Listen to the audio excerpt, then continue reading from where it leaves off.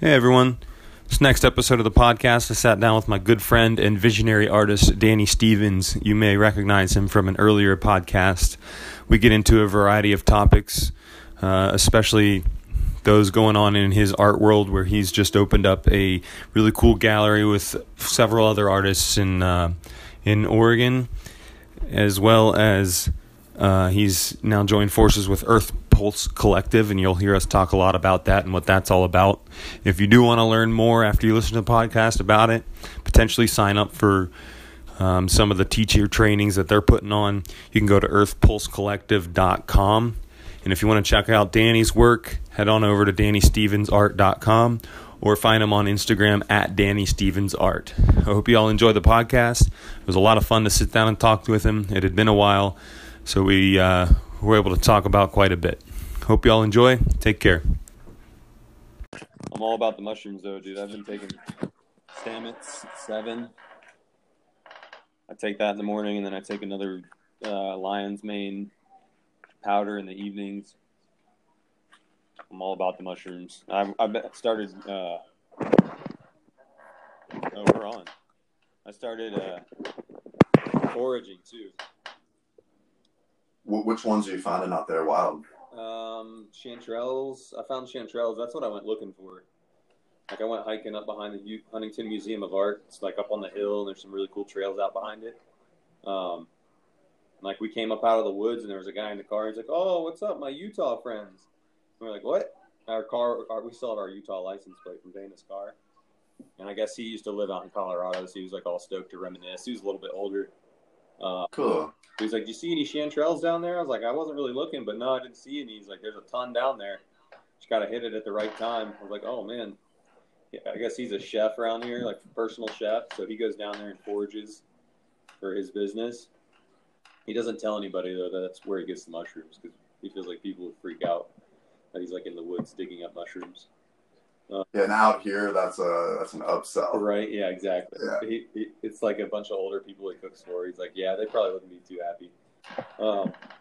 Remember that mushroom guy that would come into the Lobster and he like had like coveralls and covered in mud, just like a handful of mushrooms? Oh yeah, dude, that guy was awesome. Yeah, I felt him come in that day. It was like somebody hideous here. He just brought the forest with him. Yeah. Hell yeah, that's what I want to do. Yeah, do it. You're doing it. Yeah, you just did it. Yeah, I made like a whole meal from stuff I brought out from the woods and from my backyard in my garden. It was so sick. That's so sweet. Yeah. How's the garden going? You got it at your parents'? No, I got it at my place.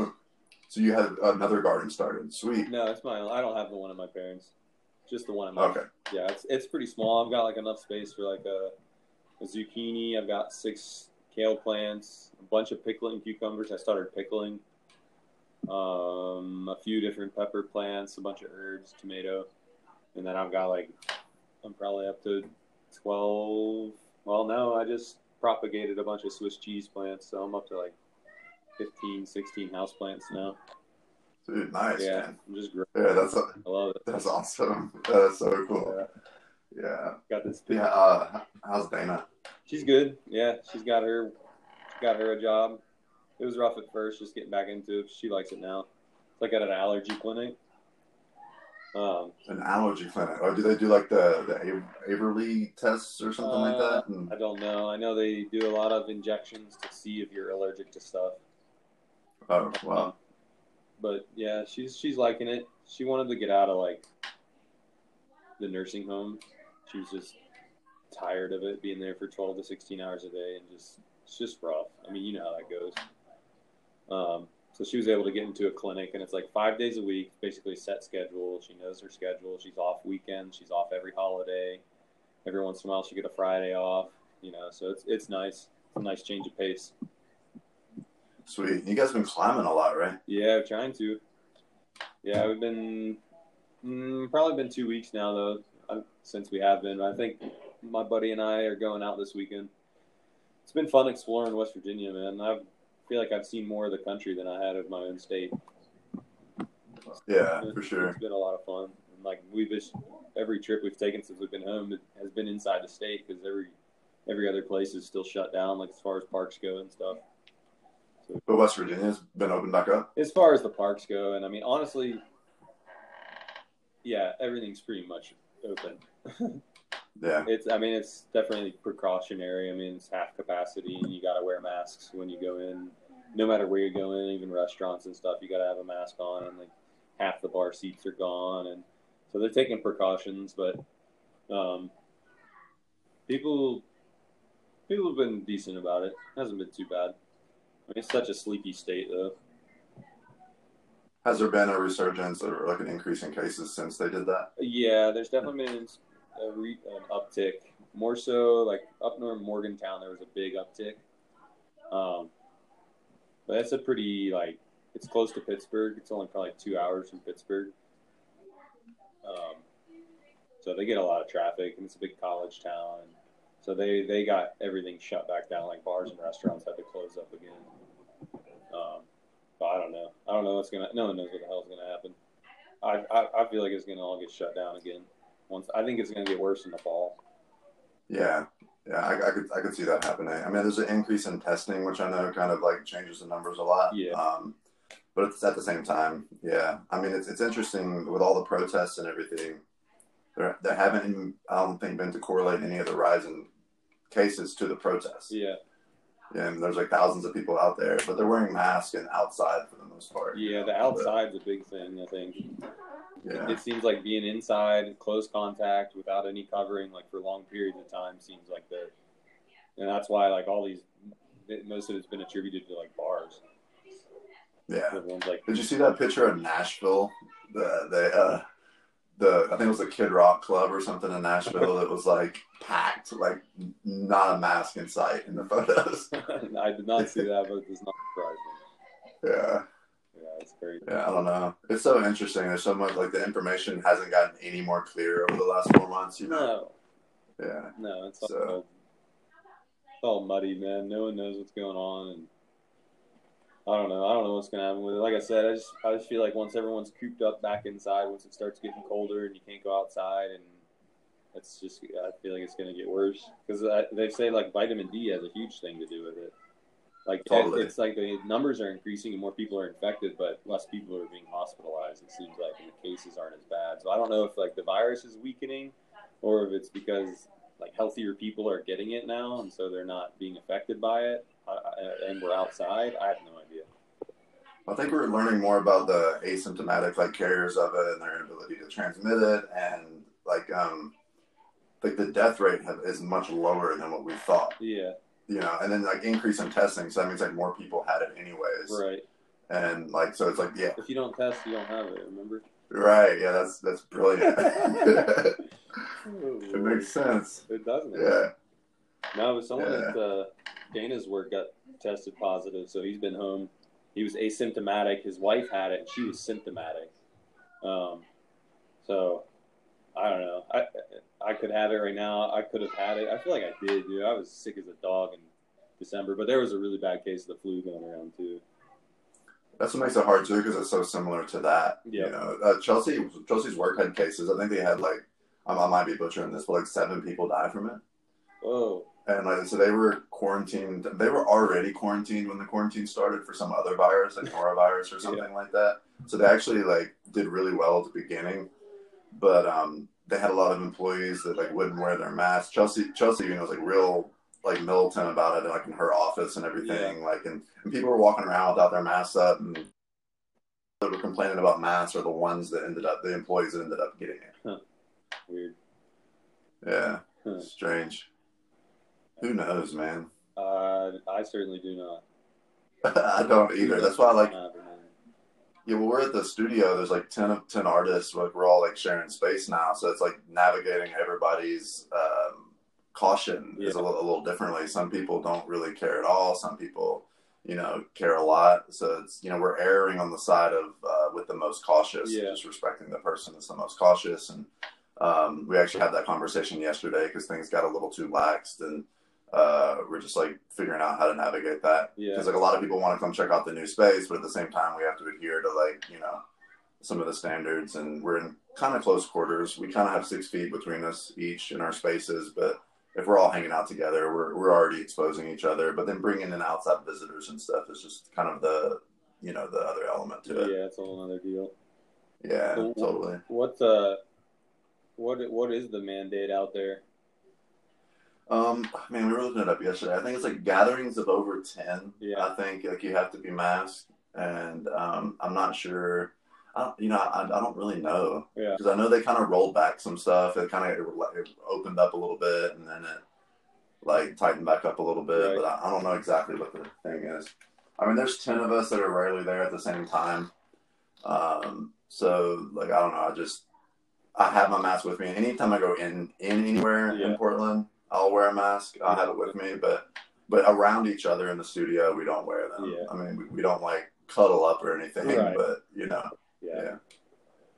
Yeah, it sounds about the same here. So how's that new space treating y'all? Dude, it is a dream. Yeah, it looks like it is a dream. Yeah, I mean, it's not quite done. Like, we started working on the retail aspect of it yesterday, like cleaning out and getting like a little gallery and like a little storefront kind of set up. Yeah. And we had a talk with somebody who's going to come in and like actually work the retail space, so that even when artists aren't working on their work, we have somebody there selling work for us. Cool. And he'll also be doing like full representation, finding us mural gigs, and working the social media side of things. Nice. Just for marketing guy. Yeah, for commission basically. He's just going to take 20% of all the sales that he generates and test that out for a little while and see if that makes it worth his time. Yeah. Yeah, but it's really cool. It's just like the first round of quarantine or whatever, like I just like buried myself in the back room here at the house, turned that into a studio, and you forget how much you thrive off of that energy exchange of having other artists around, especially in like the kind of festival art scene. We really thrive off of being in the same space together, hashing out details of paintings and all that kind of stuff. So I'm sure we've had that lately, and we've had some people visiting from out of town, people that we go to festivals with, and it's been like last 2 nights we were there painting till like 4:30 in the morning, and it's been awesome. Yeah, that's cool. Yeah, it looks like the progress has come very quickly. I felt like I was looking at pictures like a couple weeks ago, and then I saw one again like yesterday. It was like a completely different space. It was transformed. It didn't even look like the old when you guys got it. It's crazy. Dude, it's trippy to see that, and it's changing every day. And what's cool is like having that many people working on it. Like it changes before I go back. Right. Oh yeah. Yeah, we have this one guy, Ollie, who he's doing like projection mapping, and he has a VR set up, and he's building this like stretchy white fabric dome inside the lounge. Nice. So, and it has strip LEDs, and he's projecting on the outside, but he's also got a bunch of that white stretchy fabric and all these different stuff, like fabrics, and he's like stretching them throughout the place, making this canopy where the whole place feels like more unified and kind of like one big tent space. It's cool. Like just creating a container and then allowing people to be creative and within that space, and then just see what it becomes from there. And like, I'm so pleased to see what everybody's showing up with, That's awesome. So was it like, did it start as your idea and then kind of evolve from there, or was it like a group thing to begin with? And yeah, I've kind of like always, you and I, we've talked about like creative spaces and wanting to kind of like put those things out there. And like, I was wanting to find a studio away from the house, just for concentration with, Clara around, having a little toddler. And, but I was looking at prices, and it's like the cheapest thing I could find was like $300, for a month. And it was like a little white box, and you're separated from the rest of the artists in the community. There's no retail, no foot traffic. You might get a first Thursday or something. So I started researching, and like, if we were to all get a space together, we could all pay the same price, but have something together. But then this space opened up, which is a 10-minute walk from the house. Yeah. And it's right by the river, and it's half the price of anything else in Portland because they're tearing the building down in 2 years. Okay. And then it might extend a little bit because, like, in the age of COVID, the construction permits and stuff of the, whatever they're going to build on top might, get pushed out a little bit. But, we have 2 years to, like, really get comfortable, do a proof of concept, to see about as far as expanding into something bigger, maybe adding a venue element or something like that, Right. But yeah, we're only paying $1,500 a month, and it's 3,000 square feet. Nice. So, and then like just like I found the space and called all the artists that I feel like the most like personal connection with, and the ones that I know like communicate really clearly, and we all respect each other and get through tough conversations, like all of those people that, we've been painting with. And it took 9 phone calls and all 9 artists confirmed like right away. And we all jumped on, and yeah, it's really cool. That's awesome, man. Yeah. Yeah, that's cool. What's the building going to be? Why are they tearing it down? They're putting apartment complexes right there. That's what I figured, dude. Yeah, and they can make way more money out of that. Yeah, no doubt. Yeah, exactly. Yeah. I know they put that one up before I had left. Are there any more downtown Milwaukee? A little bit, but a little bit on the other side of the railroad tracks, I think, they're putting stuff. But, I mean, they need more parking down there for sure. Yeah, for sure. Yeah. But there's like a city parking lot right next to the space, and I think they're going to like incorporate that into, like, nobody can use it now. They just use it to park construction rigs and stuff whenever they're doing work, Okay.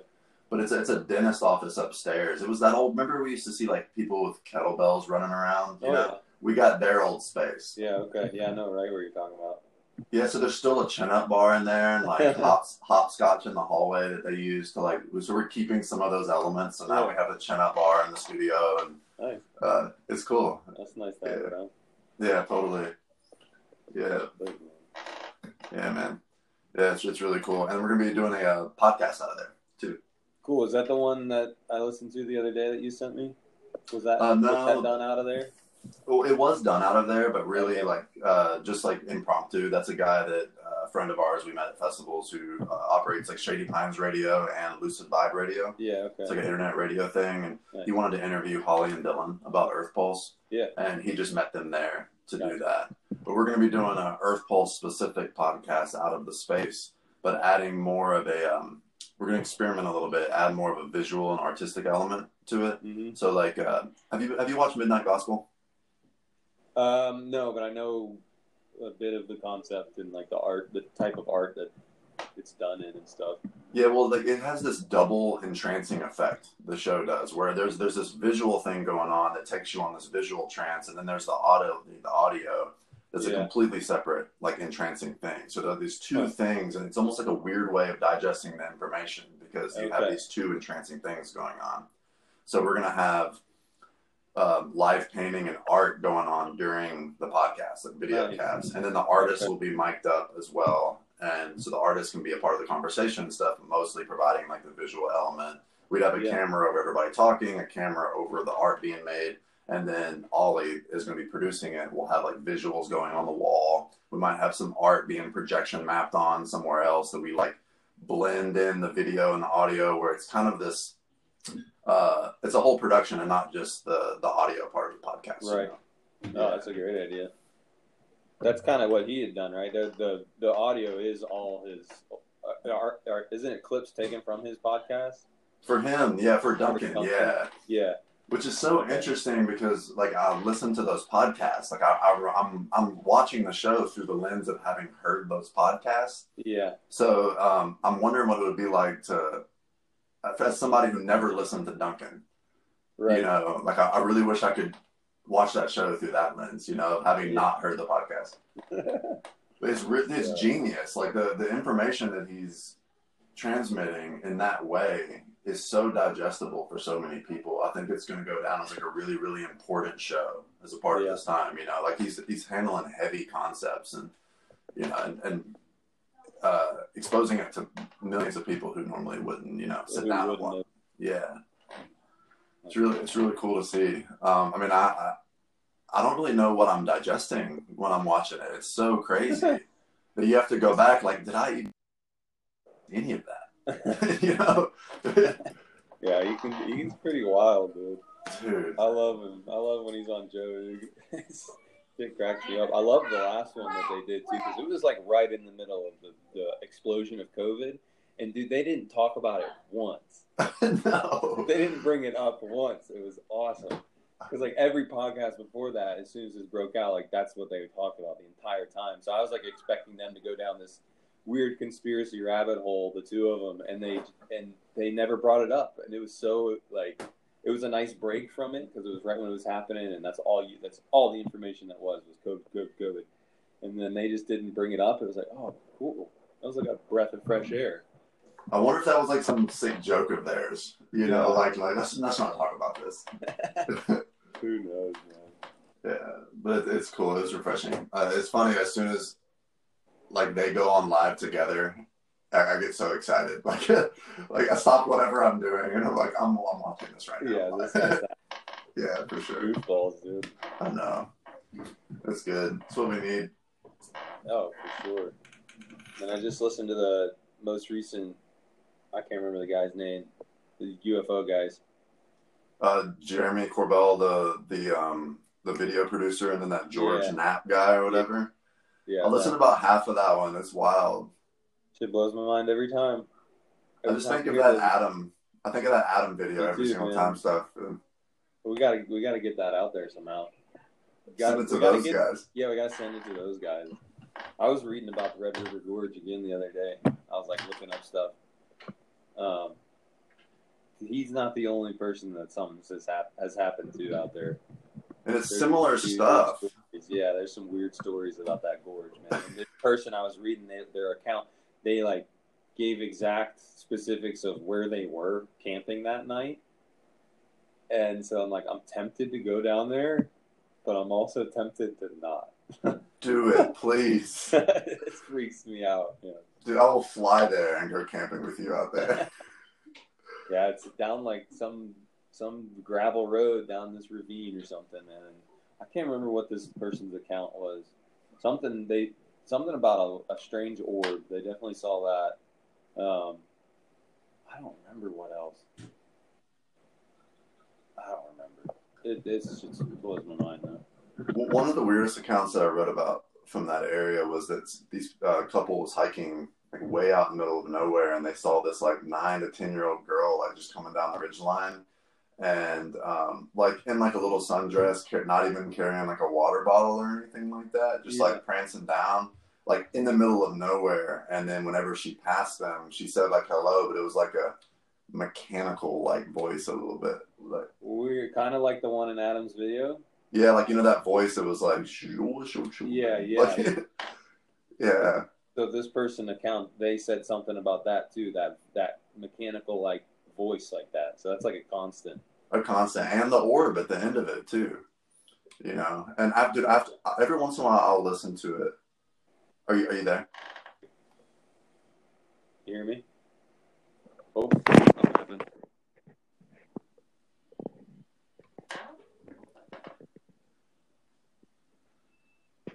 I got disconnected somehow.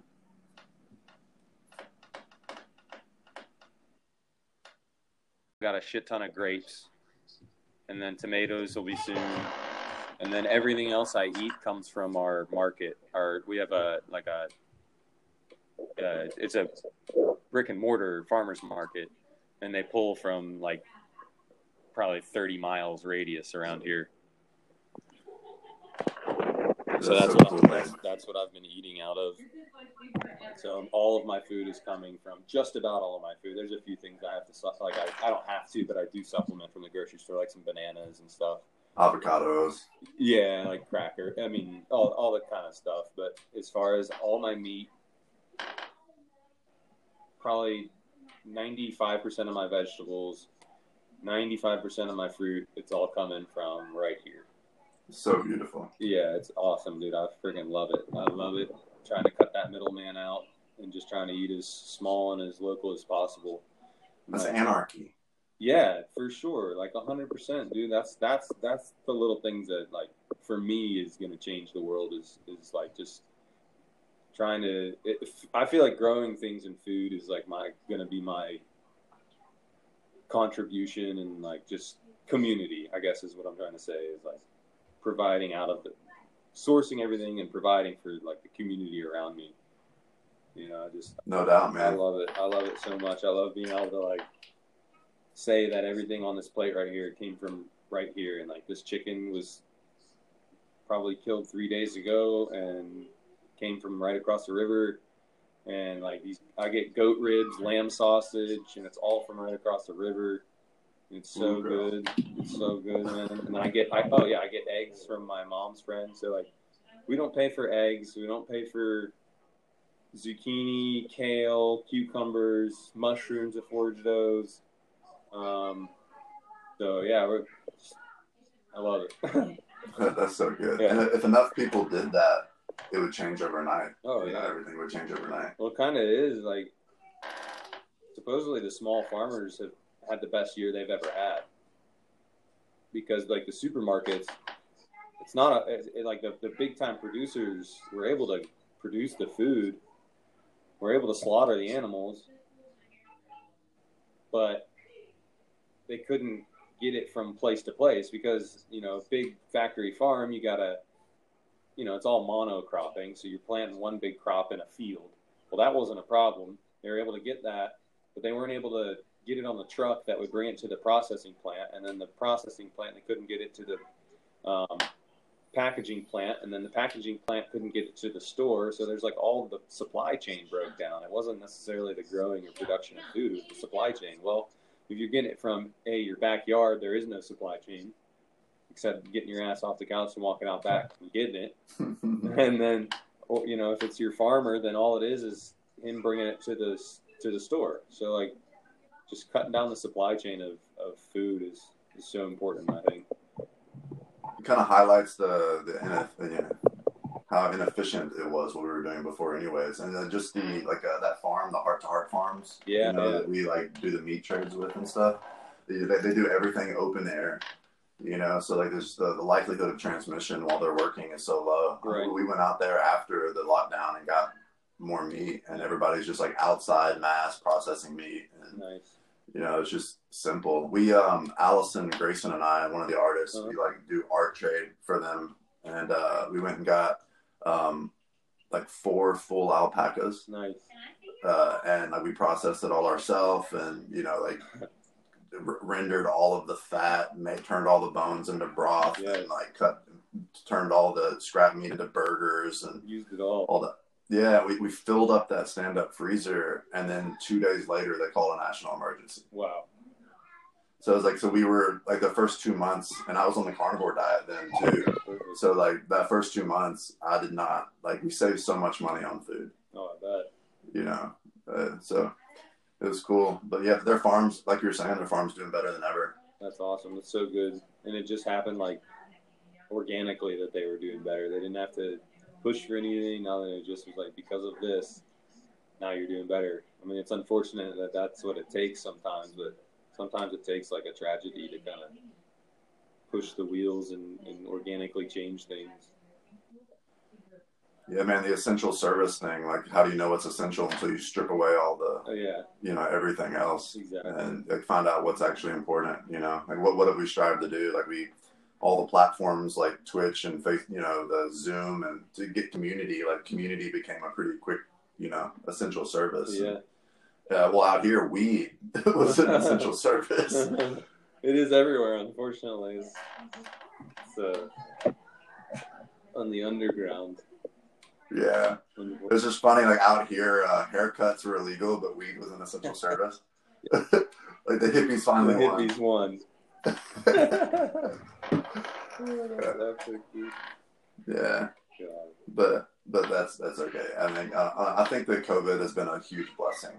Yeah, sure. For all of us, you know. I mean, it's still tough and it's still hard to navigate, and there's still a lot of like interesting things, like, you know, risks and everything. But as a whole, like, we could not have kept going the way we were going, and we needed something to slow us down and force a little shadow work and, you know, slow down. Like, we just like need to slow down. Yeah, slowing down's huge, man. So important. Everyone's go.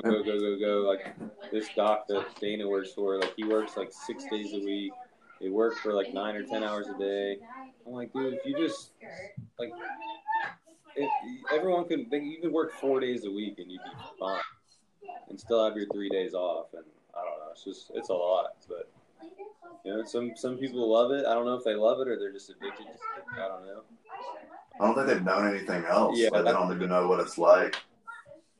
Yeah. Yeah, I think that, like, for a lot of people who had projects and stuff that they've been wanting to work on, it was kind of like finally a breath of fresh air and space to be able to work on what you wanted to work on. But for a lot of people that have been so stuck in that machine for a while, you know, after a few weeks of quarantine, you run out of the Netflix shows you want to catch up on. You've cleaned your baseboards and your filters, and, you know, you've done everything. And then it's like, now what? Like, oh, I got to sit with myself. This thing I haven't done.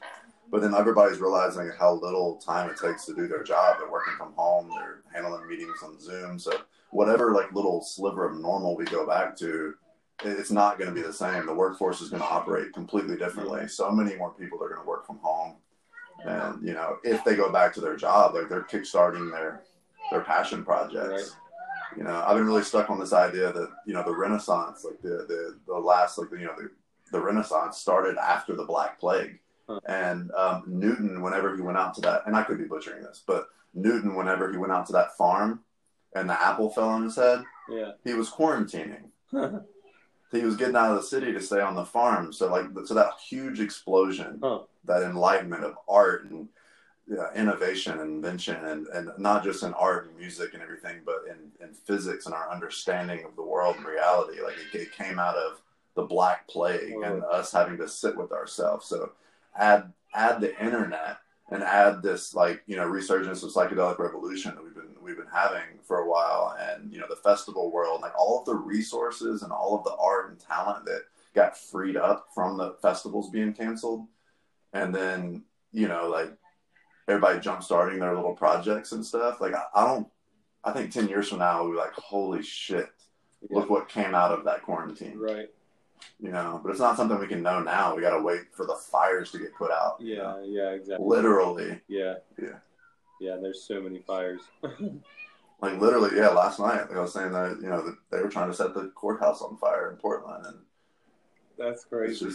It's wild. So, like, have you been keeping up with it at all, with the feds and everything? Very little. I was pretty hardcore on it, and then I just life got it. I don't know. Life got in the way, or I got so wrapped up in it that I was beginning to lose myself in it, and I became very, like, angry, and not in a good way though.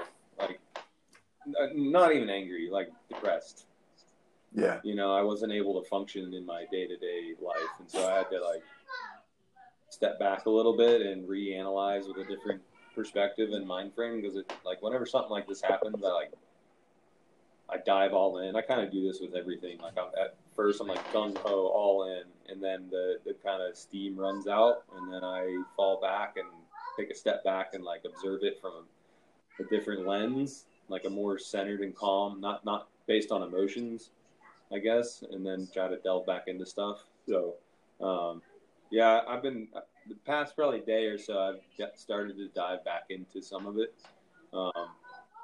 But yeah, I don't know what to think of it all. Like I said, at first I was all gung ho, and then tried to step back, and just with the whole Black Lives Matter movement, I'm about the idea and the concept, but I feel like it's kind of been hijacked, and it's almost become about a Marxist ideology. And for me, I've done so much research in the past couple of years about that whole frame of mind and mindset that I just don't know that that's a good path to go down. It's a slippery balancing slope of, like, things have to change, but they can't change so drastically that we're just on a sinking ship all of a sudden. I mean, we are now, but, like, are we going to sink it faster? I don't know. It's tough. No doubt. Yeah. I think the movement as a whole is beautiful. And I think that what we're seeing is, like, a combination of a Black Lives Matter thing and, like, an Occupy 2.0 kind of thing. And, like, I think people are, because at its core, all the racial inequality, everything, it's all an economic inequality, and for a very select few of people. I think people are turning on to that and realizing that it's huge about race. And, you know, we need to fix these, like, racial problems. But you're right, the organization itself, and I've seen it at the ground level, some organizers here in Portland, like, you know, some companies have had some issues and stuff, and a lot of people have kind of become the authoritarian problem that they said they were trying to fight. Yeah. And, you know, silencing people that they didn't agree with, and, like, you know, like, freedom of speech went out the window, and you have a lot of allies that are there to help you, and it just became very unclear how to help, because no matter what you did, somebody was going to be really mad at the way you did it, where you're not sensitive enough towards this. And I mean, like, we did some renegade projection mapping stuff down at the Justice Center, and I went down and like projected out of the side of the vans and like a mini documentary that one of our friends produced. And, you know, like I went through all of the steps, had the idea for the projecting, but I know that we wanted to make sure we had a POC leader, a part of our project. That way it was like directly coming from leadership. And we went through all those steps. We showed up, we did it, and then still a whole group of people were mad about the way that it was approached. So what it's were just, they mad about? Some people were mad about the content within the documentary, like whether like part of it focused too much on the police brutality, which is triggering for some people, like which I understand. But then there's a whole other like camp of people that say like, well, like this is why we're here, and we can't forget why we're here. Yeah. And then there was another group of people who were mad that it even was loosely associated with the organization, because like at the beginning of the organization, somebody was involved that had a past like conviction of some like sexual misconduct, but they didn't know that. And then they got them out of the organization, but still a lot of people are not letting them ever like live that down and forgive it. So it's just like, no matter what you do, you're going to make somebody mad. So you just have, yeah. And the way I look at it, like the Muse, like has been around way before Melanin. Right. You know, like this, whatever it is that I'm listening to, Spirit, you know, like it is way before Skin Color. Right.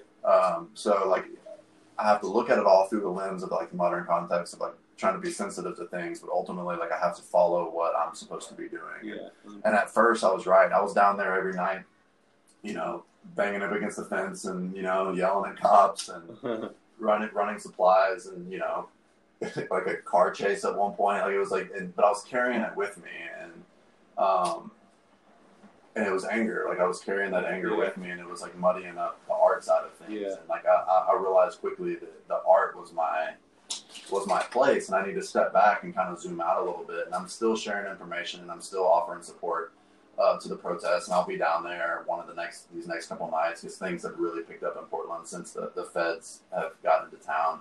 And it's getting overly politicized, and it's getting like really interesting. There's a lot of misinformation if you're watching it, even through other people's live streams, like compared to what's going on the street, you know. But just like zooming out the perspective a little bit and seeing that there's a much bigger movement going on. There's a much bigger change in the world, and like it's okay to build the infrastructures and the programs and the you know the courses and stuff to kind of like what are we going to do after all like the fires get put out? Yeah. You know, like we need to be able to have a safe container for creative expression, a safe container for, you know, the new world, and not just focus on a sinking ship the whole time. Yeah, not just the destruction of it. I think that's a lot of. I mean, if you talk in the context of communist revolutions, that's what happens. Is like it's all about the oppressor tearing down the oppressor and bringing up the oppressed, and it's us versus them. And then you tear it all down, and you're left with ashes. Yeah. Instead of and a power vacuum. Right, and a power vacuum that's left over for evil communist regimes to move in and take advantage of every single person, worse than the system that was there in place in the first place. So it's, you know, that's what you got to be careful of. It's not, there's no, like you said, there's no focus on building those structures. So whenever something is beginning to come down, then you have something to hop onto. It's like building a boat while the boat's sinking. If the boat is sinking, you can jump onto the new boat. You know, right. Instead of just like tearing down the boat you're on because, you know, the captain was a dickhead. And now you're all going to sink and die. So it's like nothing is accomplished other than you all are drowning. Well, I think there's a real balancing act of like using the momentum of the whole revolution and the whole movement, like not like ignoring it as an energy force. Yeah. But like channeling it in ways like throughout it, like a real transmutation, you know, like taking that anger and turning it into passion, using because like if you take out all the theories, if we take out all the like what we think is going on, all the opinions of what's going on, if you look at what's happening in front of us, peaceful protesters are getting shot in the face with rubber bullets and tear gas. Gas sucks. Like I thought it sucked, but then experiencing it, like it actually sucks. Yeah, I'm sure it's you know. And last night, and I think it's all a cinematic shit show, but Ted Wheeler, our mayor, went downtown because he's like protesting the occupation of the federal troops, you know, like the federal police in our city, and then he got caught up in some tear gas. And like some media outlets are making it like, oh, now the Portland people don't even care that their mayor is getting tear gas with them. He's trying to be with them, and it's still not enough. Like, dude, you've been tear gassing us for 53 straight nights. Like, you're the police commissioner. Yeah. So it's really interesting. Like, they're trying to act like they're not working with the feds, but nobody buys it at all, because he would say so many times that he's going to discontinue the use of tear gas, and then that night people get tear gas. Huh. Yeah. So it's just so skewed and politicized. Well, and, he doesn't have any true control. No, he doesn't. And, if you look at it through any of the live streams, any of the media, you can think something's going on. And that goes left or right, like the extremes. If you read the Portland Mercury, it's going to say something different than Fox News, But I will say that from the Portland Mercury is way closer to the truth on this one, like being down there and watching. Like the first couple of nights, I just stood on big pieces of brick or whatever and would watch, watching the black bloc people start fires and trash cans, and watching the peaceful protesters, watching the prayerful protesters, the dancing, all this kind of stuff. But the violence is provoked 100% by the police. 100%. So if you take out all the theories and the movement being hijacked and all this kind of stuff, what is right in front of us is worthy of protesting. Yeah. And how we figure out how to divert that energy along the way and use the momentum of the revolution to build something new, like you were saying. I think the momentum of this is really, really important. It's just a matter of at some point it's got to ricochet off from where it's going at the same time. Yeah, it has to. I think ultimately, like you said, it is about economics. I mean, when it comes down to it, it's about resources, and the number one resource is money. It's economics, and because that resource provides you with every other resource that someone needs. So ultimately, it seems like that's what it's coming down to, and this has been coming for a long time, and it's not going to get better, in my opinion, especially with all the money that's being printed right now. And you can argue to an extent that it's needed and it's necessary, but unfortunately, it's got to this point because you continue to print money, the value of the money is going to go down, and so ultimately, we're just going to get poorer. And the people aren't seeing that money. Oregon has been in hundreds of thousands of people haven't got their unemployment. Mm-hmm. Well, I think you try to call. Okay. You try to call the unemployment office, and it goes right. It's busy. I've been since April. Yeah. And I have not been able to get on the phone with someone. Yeah. It took me almost 4 months to get a payment. And I think that's the biggest thing is with all this money being printed, it's like the whole Occupy thing. Every big corporation, every bank got bailed out, and the people got nothing. When the people had gotten ripped off, well, now it's happened all over again. It's they gave us crumbs this time. But then you see these airlines who are getting billions of dollars to stay open when no one's flying. It doesn't make any sense. Economically, it doesn't make any sense, especially I was reading something. It wasn't even in America. It was another airline I can't remember where it was.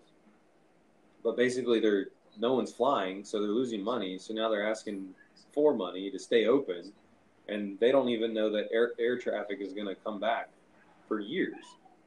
So it's just sometimes you just gotta let the reins go and let just see what happens. Let it fail. It might be catastrophic at first, but then you're going to begin to heal. It's like letting a wound heal. You have to pour shit in it and let it burn for it to get better. But if you don't ever let it get better, it's just going to turn into rot and then your leg's going to fall off. You got to let it heal. You got to let it crumble a little bit and let it heal. But if you just, it's a house of cards at the end of the day. And the taller you build the cards, the worse it's going to be when it falls. Yeah, man, it's pretty wild. Yeah, it's pretty. Well, like you're saying, those small farms and stuff that will pick up and take up the slack and everything. I saw something about the Catholic Church, and I don't know if this was in America or somewhere else. Got $1.4 billion stimulus. They don't pay taxes. Yeah. There's no reason why. And they had some loophole about employees or something about the way they, but no, you don't pay taxes. Yeah, they used it to pay lawyer fees. Yeah, we talk about taxing the rich, and we talk about taxing, trying to figure out how to pay for stuff. But it would take $20 billion of properly allocated funds a year to end world hunger and poverty. Yeah. And just by taxing a fair amount of the church money that comes in, right, we would actually end world hunger and poverty. And that is faith that's built on charity and like loving each other. yeah. You know, it's wild. So it's not that, I don't think we have a money problem. It's just, it's a human problem. No, it's a human problem. It's an existential problem. It's a good versus evil spiritual problem. Right. Well, I mean, and like the kind of illusion of that problem. Like personally, I'm kind of getting to the belief that a lot of that is just it's a dualistic approach of looking at the world that's not accurate, and that's why I think that like fixing the problems with human consciousness that cause these problems in the first place is our only way out of it, and why I had to kind of back up. I mean, I'm still passionate about the front lines, and I'll be there to support. But you know, I forgot who it was that said this, but like, we can clean up the oceans and the rivers and everything, but if we don't fix the problems with human consciousness that littered them in the first place, we're going to be right back in the problem. Right. So, and that's where Earth Pulse came into it for me as a focus, because it's just all about fixing the root. Transformation. Right. Exactly. Yeah. Exactly. Like how, like you talked about that boat, and it's interesting because like that's the analogy that we use. It's like, okay, this world is sinking. It's like the Titanic. We got some people still playing violin, still drinking and partying, but there's a handful of people that are like, wait, this world is going down. We have to find the new, and we have to jump ship. We have to like build something new, you know. But we can't take all of our problems that we've ruined this world with into the new space. We have to clean our vessels and like actually show up in a proper way. Mm-hmm. Yeah, 100%. Yeah, I've definitely tried to focus on that. Just, you know, it's about self-accountability and self-transformation, like you're saying. You know, at the end of the day, like, you got to take responsibility for what you're doing in your day-to-day life, and just trying to clean that up. You know, I've been trying to do that as far as there for a while, man. It was when this quarantine first went off, man, it was alcohol, it was staying up late, it was eating like shit, it was not exercising. You know, you used the quarantine and the virus as an excuse, as cognitive dissonance, to do those things. And I did that for a while, and then I realized, wait, like, it's not like next week this thing's gonna be over and then I can go back to something different. So I was like, I got to make a change. So, you know, been exercising more, been all about these mushrooms and taking care of myself and surrounding myself with things that I enjoy, as far as, you know, going out into nature, climbing, whatever it is. When I'm you know, surrounded by plants and forests, like, that's when I'm the happiest. And you know, sometimes I feel guilty about that because, you know, other people don't have that opportunity, or other people aren't able to do that kind of stuff, and then the guilt comes in. But I don't want to feel guilty for my own happiness. You know, that just feeds into the problem. No doubt. That kind of speaks to that whole concept of like kind of like white fragility a little bit, you know, the kind of guilt and the shame that comes with it, and privilege in general. Like, you know, but like, it doesn't mean that we should, you know, not exercise those things. And that we know what art can do, we know what nature can do, we know what community does, and we should thrive in that. And we should just like spend our time educating other people about it and giving them the opportunity, but not to like feel bad about doing it ourselves. Right. You know, and I think with the quarantine, like, people, you know, like, people always talk about, oh man, if I just had a little bit more time to exercise, if I had a little more time to meal prep, or like if I could just get to that book I wanted to write, or something like that. And then they're given this time, and like a month and a half goes by, and I was like, oh wait, maybe this has nothing to do with time. Maybe this is me. Yeah. Maybe like I'm not showing up the way I need to show up. And then like you were saying, you realize like, oh, I got to eat better. I got to, you know, exercise and stuff. And yeah, it's perspective. Yeah, perspective's huge, for sure. I definitely had to shift it and change it, because I was going down with the ship, and it was no fun. It's not fun. No. It's not fun. And to go like real woo or whatever, like I truly see what we're going through as like a cell division. You know, like there is two worlds like coming out of this, and if you can go on like the quantum level and think like it's like these two vibrations are getting dramatically polarized, and both are going to exist. Both outcomes are going to happen. It's just a matter of which one you step into. And right now you're like on the edge of a crack, and like you got a foot on each edge, and like it just keeps pulling. But eventually, kind of like that Native American idea of like you have two wolves inside you. Like eventually one will eat the other. It depends on which one you feed. Right. It's like, are we putting our energy towards a new world of health and rejuvenation and sustainability and creation? And are we, acting in the same paradigm of greed and, all the other stuff? And anger and yeah, that's a good point. Like reactionary communication and stuff. And, like the way that we're communicating with each other on Facebook and, we act like just because we're behind a computer that's not, that's not actual real communication. It is. Like that's the campfire now, the campfire used to be where the decisions are made. Now it's on Twitter and Facebook, unfortunately. Yeah. And just the way we communicate with each other is becoming more and more important. And like in the beginning of all the protests, I was so reactionary. I was like getting into these Facebook beefs with people and talking about racism and like, but like, what does that really do? Like, yeah. And then I carried it with me and I was not, showing up in my family or my art the way I needed to. And, half the time those people don't even, they're just out to piss you off. They're just trolls. Yeah. They're not even real. Like, you think in your head, like, oh, if I just say this one more thing, then this person's going to have this self-transformational experience and come out and see everything the way I'm seeing it. It's like, no, dude, that person don't give a fuck. They're probably sitting on their ass drinking some Mountain Dew just fucking with people. Yeah, making memes about owning libs. Yeah. No, they're not going to do the work. They're just out to piss you off. Yeah. That's why, I think asking questions is the most potent thing you can do in those conversations. Yeah. Not try to declare anything, but just, raise questions. Yeah. And, ask genuine questions. Like, well, if this is like this, then are you sure you mean this? And then, question sources and cite it. And I've seen a big push in that. People are really a little bit more mindful about what they post. Did you have any sources cited with it? Like, if you're just spewing off information. And, I think we're kind of ironing out how to communicate online. Yeah. It's kind of a part of the thing. Like, everything's becoming digital. Yeah. And this is a weird transitional phase in between that we're just ironing out the kinks. Yeah. Yeah. We're in the infancy of the internet for sure, especially internet communication. Like, it's so young. We remember it. We remember when it came in. I remember the first time the dial tone of AOL, was in my house. And, I feel so blessed to be in that middle ground generation that remembers what it was like before, but also understands the importance of it now. Yeah. On either side, our parents are sucked into it because they didn't grow up with it. So now it's this new novel thing that, they can't put their phones down, which I know I struggle with it sometimes too. But, I'm just thinking, oh no, my mom or my parents are definitely worse than me with the phone and the technology and anytime we go out somewhere and we're waiting around for something, it's boom, phone. I've noticed it, and I've tried to be conscious of it, from time to time, just put it down, turn it off. That's important too. When I'm hanging out with my plants. Yeah, they can communicate enough. You don't need a phone. Oh, dude.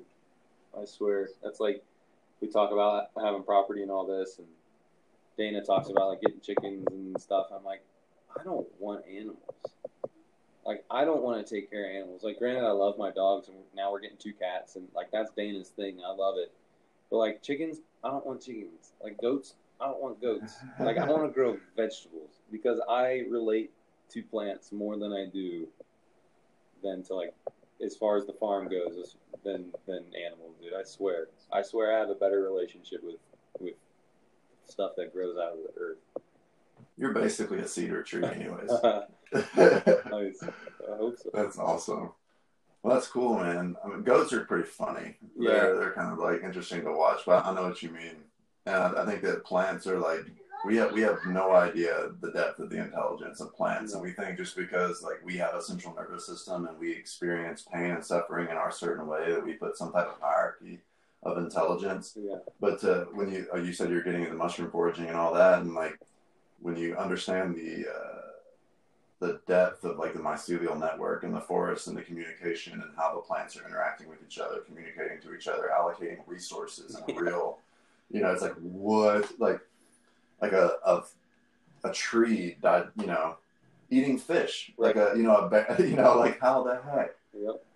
Yeah, it's wild. It's incredible, man. Yeah, that mycelial network is is revolutionary, man. And I don't think we're discovering this. I think we're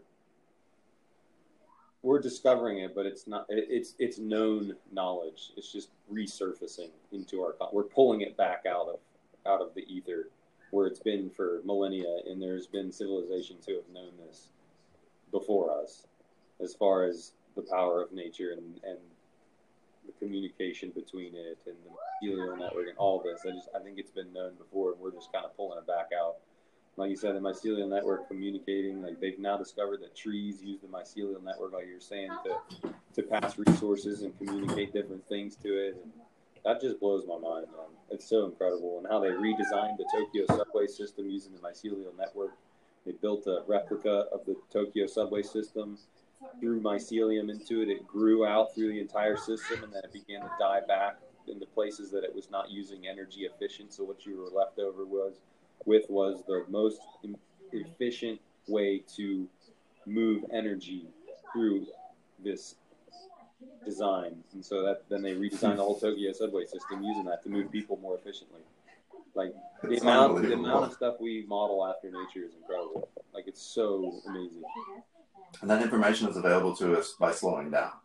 And, you know, like I kind of look at like the archaic revival.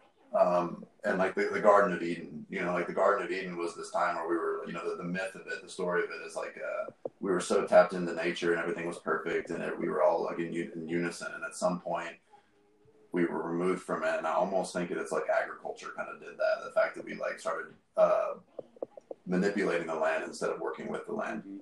You know, we put concrete in between us and that mycelial network. We're no longer connected to it. We started wearing shoes. We stopped like, you know, exchanging negative ions from the nature and stuff. And eventually we lose that connection to Eden, the Garden of Eden, which is like a perfect connection with nature and like as a part of it, not some type of steward of it the way we think we are. You know, I think that's a kind of one of the fallacies of like the Judeo-Christian kind of idea, like us being the top of the hierarchy and like it's our job to name all the animals and it's our job to tend to it and use them however we see fit, you know, and we eventually disconnected ourselves from it. Yeah. I mean, I think all that can be true in a sense of like animals, like we can not use them, but, you know, inhabit the same space and, I mean, use them, but it's gotten to the point where it's a difference between use and abuse. Mm-hmm.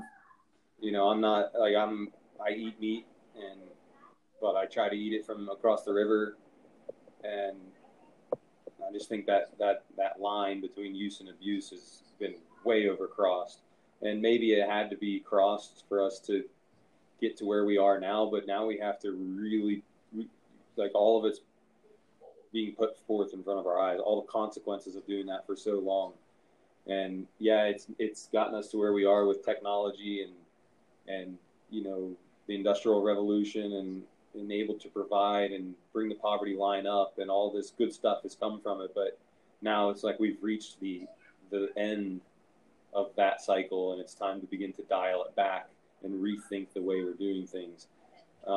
Especially I've been big into watching documentaries about rivers lately, especially with dams. And it's been incredible the amount of dams that have come down. They're beginning to take down dams in the past probably 10 years, 5-10 years, and now it's really ramping up. And dams were a great thing for a while. You know, it provided a lot of power and electricity for a lot of different people. Well, now we have other ways and means to gain that power, and we've realized that we don't need those dams, and we've realized the destruction that those dams have actually caused to the rivers, especially the salmon populations. Salmon populations have been depleted in our rivers, especially in the Pacific Northwest. Some of the biggest dams in our country are up there, and the biggest salmon runs are up there. And they noticed that as soon as you put a dam in, the wild salmon population began to go down.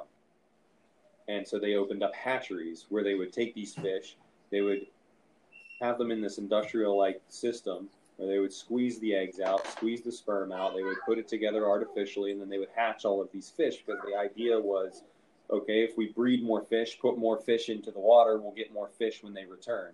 Well, that's not what was happening because these fish that are created in these industrial-like pools have weaker immune systems, weaker gene population because there's less diversity, there's less biodiversity amongst the fish. And so we're beginning to realize that you need that biodiversity among the fish populations for them to be healthy.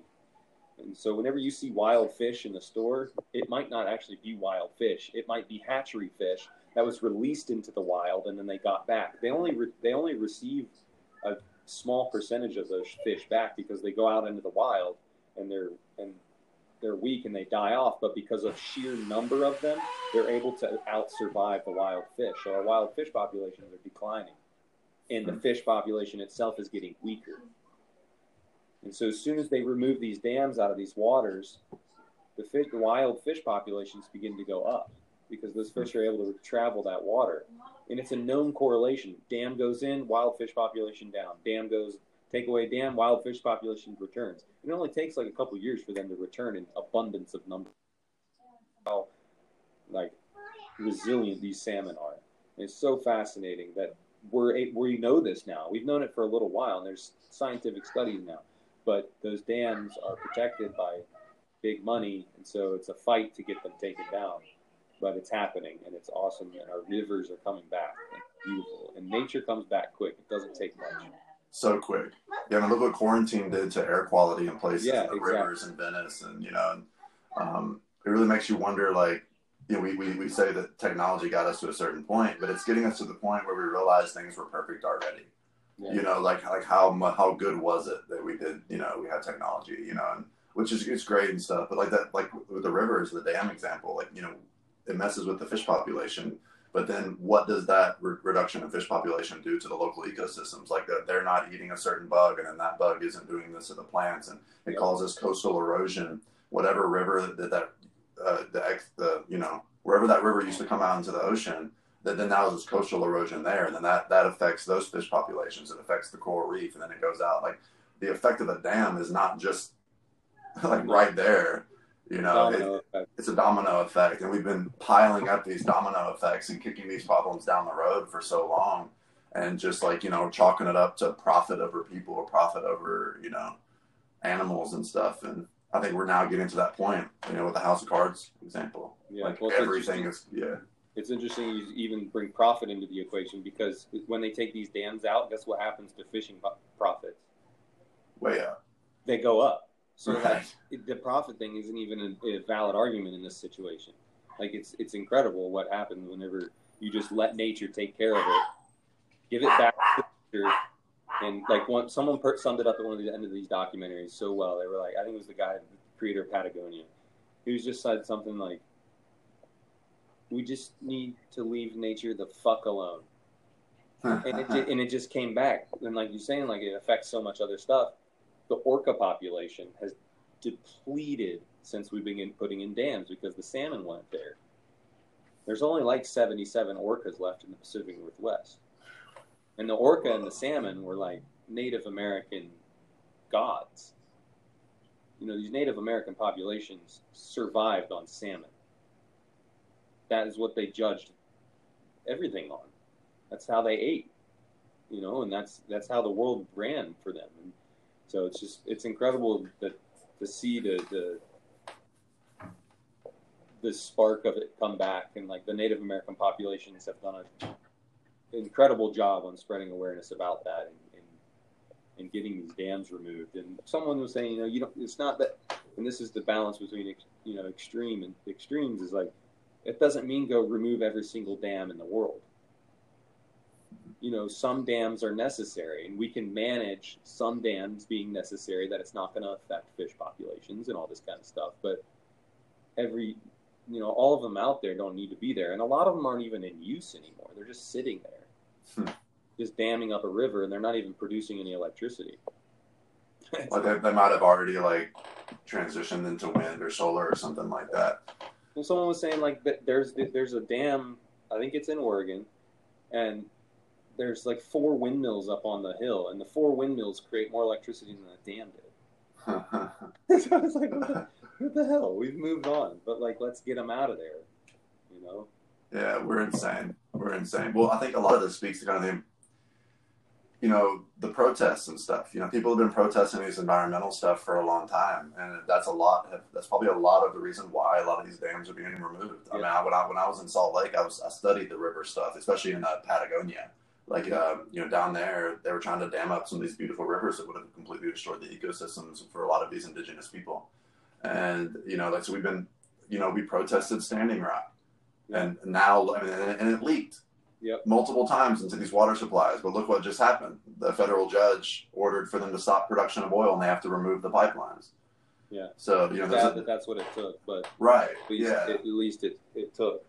Right, exactly. So I think that, like, everybody plays a role. Like, there's the people at the front, yelling and stuff and raising awareness. And the downstream effect of that, like we're talking about, the rippling effect and the domino effect is huge. You put pressure on lawmakers, you put pressure on, public interest and the money.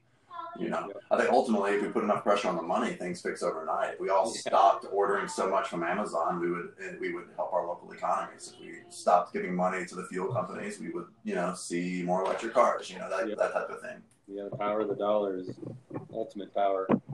No doubt. It needs to be power of crypto. Yeah, right? Yeah, sure. Had a nice little pop the other day. I don't know what it's sitting at now. Dude, Chainlink is one that has really shown I think 300% profit over the last couple months or something. Damn. I heard DataDash was talking about it, Nicholas Merton or whatever. And I put a couple $100 into Chainlink, just allocated some stuff over there, $250, and now it's at $800. Nice. And that's during a recession part of that market, yeah. So it's there. Watch for another little crypto pop when the second stimulus check comes around.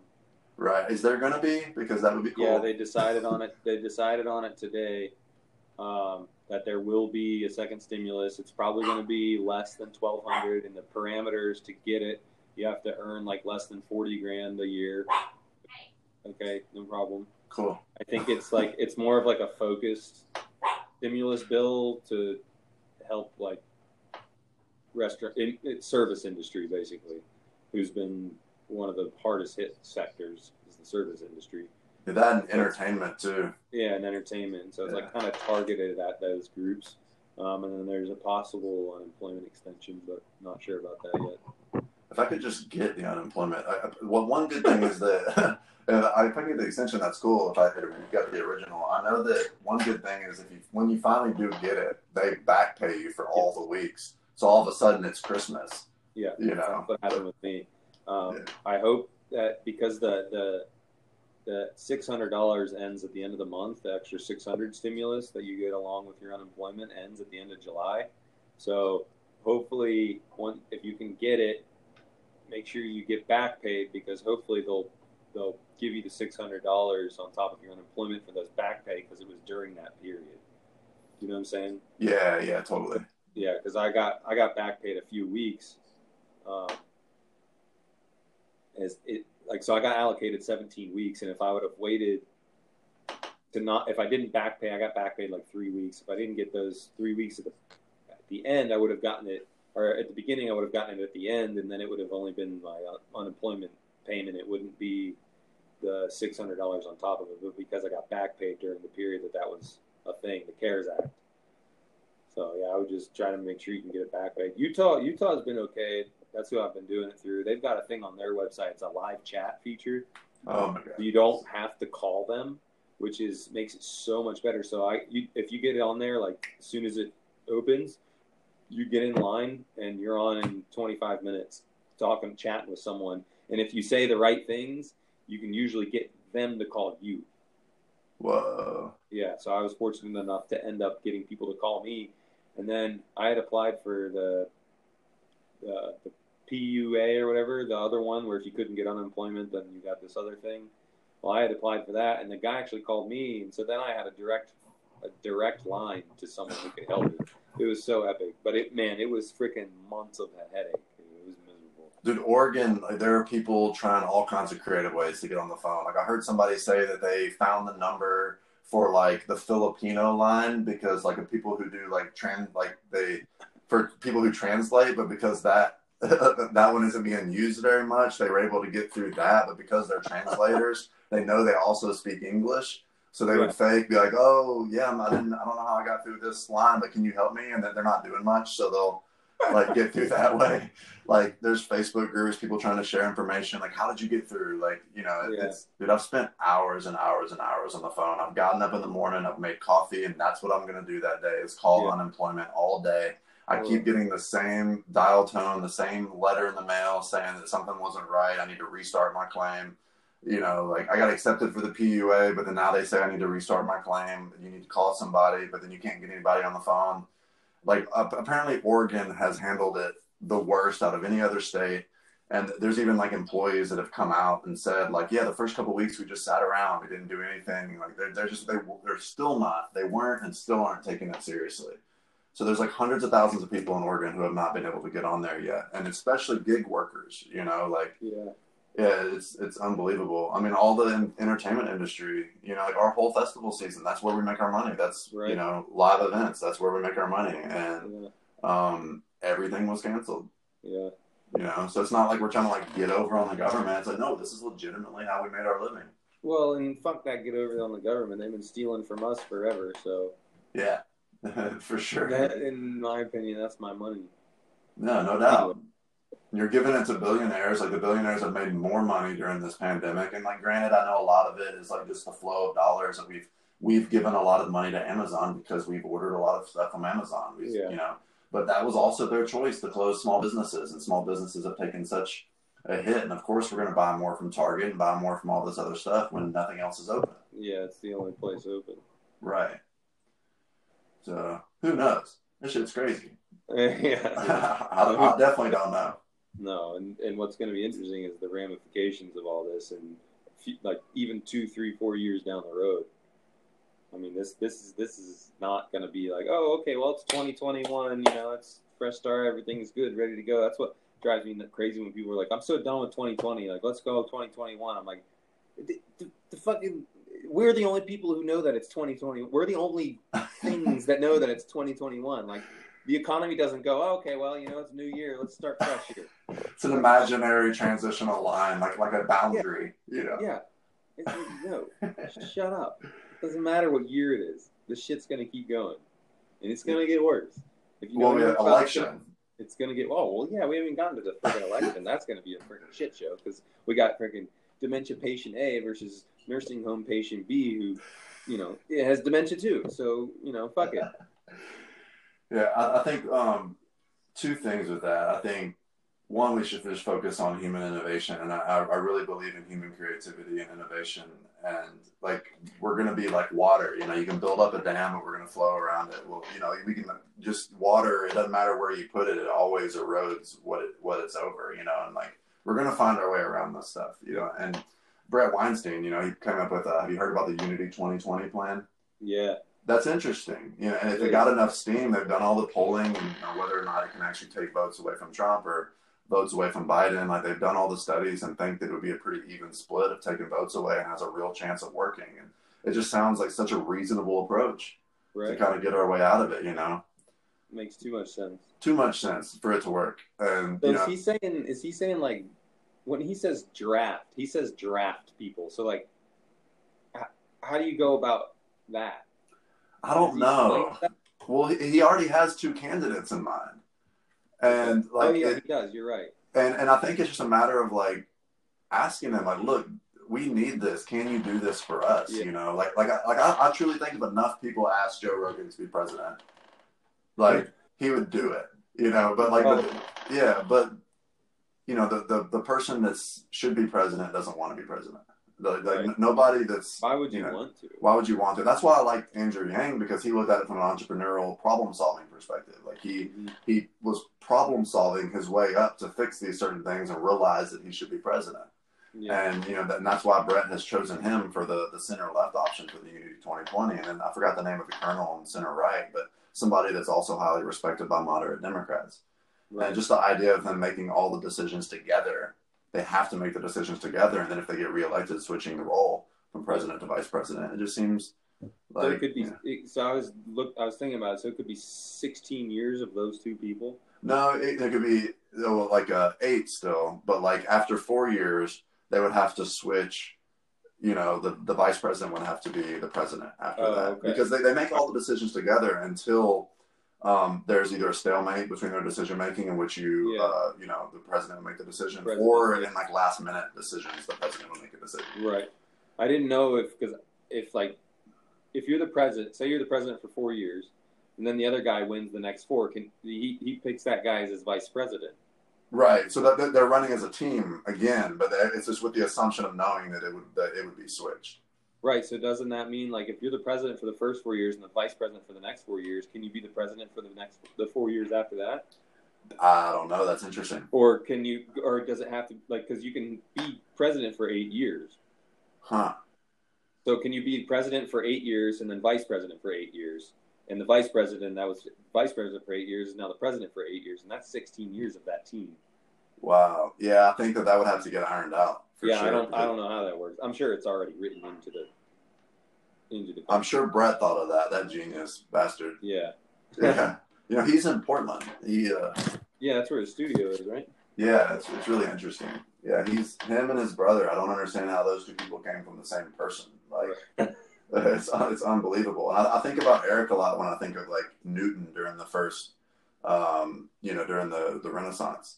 Mm-hmm. Like those guys are the ones that are going to be those, like, the physicists and the evolutionary biologists coming up with all the new theories on how we change everything. Like Unity 2020, or in Eric's theory of geometric unity. It's interesting they're both about unity, but heard that one. You ought to dive into it. I was a part of their Discord group to possibly like do some art, because they were looking for artists to kind of paint pictures and stuff to kind of like, art is such a powerful way of explaining far out concepts to people. Yeah.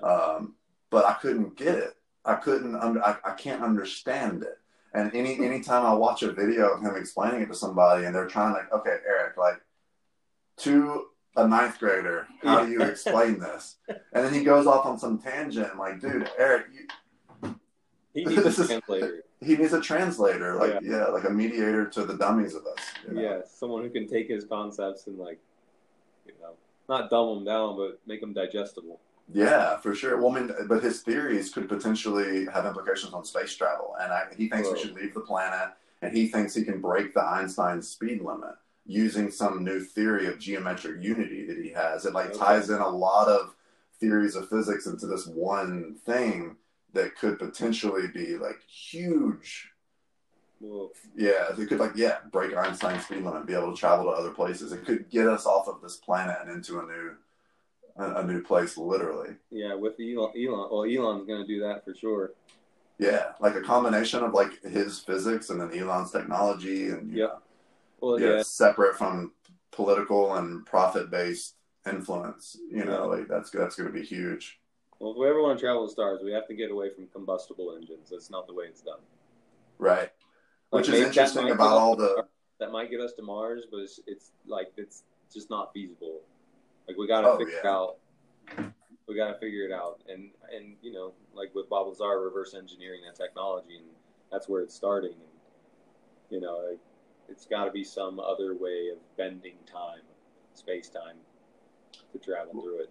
Well, that anti-gravity stuff, it does bend light. It bends like that could be our way out, and they could have been testing it the whole time, and that's why we're seeing all that weird stuff in the sky. Like whether or not it's actually aliens from somewhere else, or we're testing technology that we're trying to get a hold of before implementing it, to get off of this planet. Who knows? But that podcast was interesting. I really think the next year, as far as disclosure, there's going to be a lot. Kind of bubble up, whether or not like I said, it could be our government testing stuff, or it could be legitimate technology from somewhere else. Right. Or like the Bob Lazar thing, technology that was found here in an archaeological dig. Yeah. And that fits in with so much ancient text. Yeah. Like the Thoth and the Emerald tablets, and in one of the tablets it talks about like how his ship was buried under the right paw of the half cat, half man. Yeah. And then you think of the Sphinx, and you think of ancient Egypt, and apparently some of the, I'm probably butchering this, but the things that they use to read the ground underneath that, like the seismic stuff that they're able to study archaeological sites before actually digging, doesn't pick up what's under the Sphinx. So that means like it's bending whatever. Yeah, it's not able to be detected because it doesn't want to be detected. Right. So it could potentially actually be a ship under there, you Right. know? Yeah. And to think that we're like the most advanced civilization that's ever lived here is so short sighted, and like our scope of history is so, Yeah, look at you it. We're know, fucking stupid. yeah. Like if getting to Mars is our only accomplishment, you know, like, but then we've destroyed our planet in the meantime. We have a debris field of trash around our planet. So if you were going to shoot a satellite into the air, you have to time it where there's a hole big enough in the debris of trash around our planet. It's insane. Yeah. It's insanity. Well, the good thing is we're realizing it. And, I mean, like you say, yeah, we got to clean it up, but then we got to not do it anymore. And fix the problems in human consciousness, and Right. build those platforms, and like offer those containers for people to actually like fix themselves, and like, so we just have to focus on those projects, like, and that kind of stuff, like, so Yeah, we'll see. sure. So, tell me a little bit more about this Earth Pulse Collective, man. And like I've read pretty much the entire website, and I've watched quite a few videos and listened to the podcast, and it sounds like a really monumental project. It's not just, a group of artists hanging out talking to people. It's, there's a vision behind this, an ultimate vision of buying land and creating a community where these healers can live and heal people, and community. At the end of the day, it's building a community for the new world, as you put it. Just it sounds sick. Sounds really cool. It's truly the most aligned I've ever felt working on something.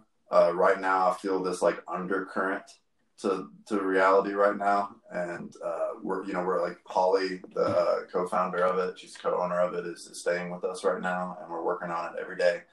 I guess I'll kind of go into the history of it briefly and kind of what we originally wanted it to be. Holly, a little bit of her background. She's a healer, has been traveling. She traveled around with the Hare Krishnas for a year and a half. She toured India for 6 months. She's been in medicine ceremonies. She's facilitated, Bufo, ayahuasca, like highly trained in all of those fields. And in her individual practice is a healer and a life coach, and has clients, and she helps guide people through their personal and spiritual development.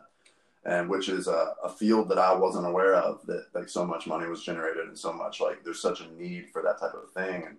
And I met her at Imagine Festival last year through a friend, and she was sitting in the live painting zone with me, and somebody came in and had their experience with the art and had their conversation. And when they left, she was like, you guys are doing the same thing as artists, like you're holding space for people through their transformational experiences. And like the art is the real guru in that situation. It has nothing to do with the artist. It's the, the container of the festival. People come in and their heart open, and they're receptive to the message. And then they come in contact with the art that is a pure transmission of that code and that message. And they just complete outpour of their life. And, and I wasn't aware of that. I thought, we're just there for the fun and the party. And I knew art was important, but I didn't quite internalize the importance of it until those type of interactions started happening. And she kind of highlighted that. She's like, you guys are also healers, and you guys are doing this, but you're doing it subconsciously. Mm-hmm. So this vision of what she wanted to do married art in that moment, and married creative expression as a huge central point to the project. So when she came back to Portland, stayed for 3 weeks, and we kind of like vision boarded this idea of Earth Pulse as a retreat where you can come and like heal all of your inner work, but then process it through creative expression. And then she went down to Guatemala for Momentum Collective. It's like a movement and circus kind of aerial type, art collective. And she went to this golden temple down there in Guatemala and met Dylan Lyons, he's now the co-owner of it. So her and Dylan are the ones like spearheading this. I'm the art director and like teaching some modules and stuff, but them two, they're the self-help. They're the the healers of the craft. And he left his house when he was 18, packed up his bags, traveled around, was homeless for like 3 years, doing just traveling around, and got picked up by a neuroscientist, one of the top neuroscientists in the country at the time. Got out of the field, was kind of rubbed wrong by the modern medicine approach to everything, and started studying alternative medicines, holistic approaches, and picked up Dylan, and they traveled the world together for a few years and just meditated together for hours every day, studying human consciousness and how to work your way through like traumas and everything. And Dylan also is big into mushroom ceremonies and helping navigate people through that. Cacao ceremonies. He's worked with cacao shamans, you know, just so they're both really well versed in different types of approaches to healing yourself.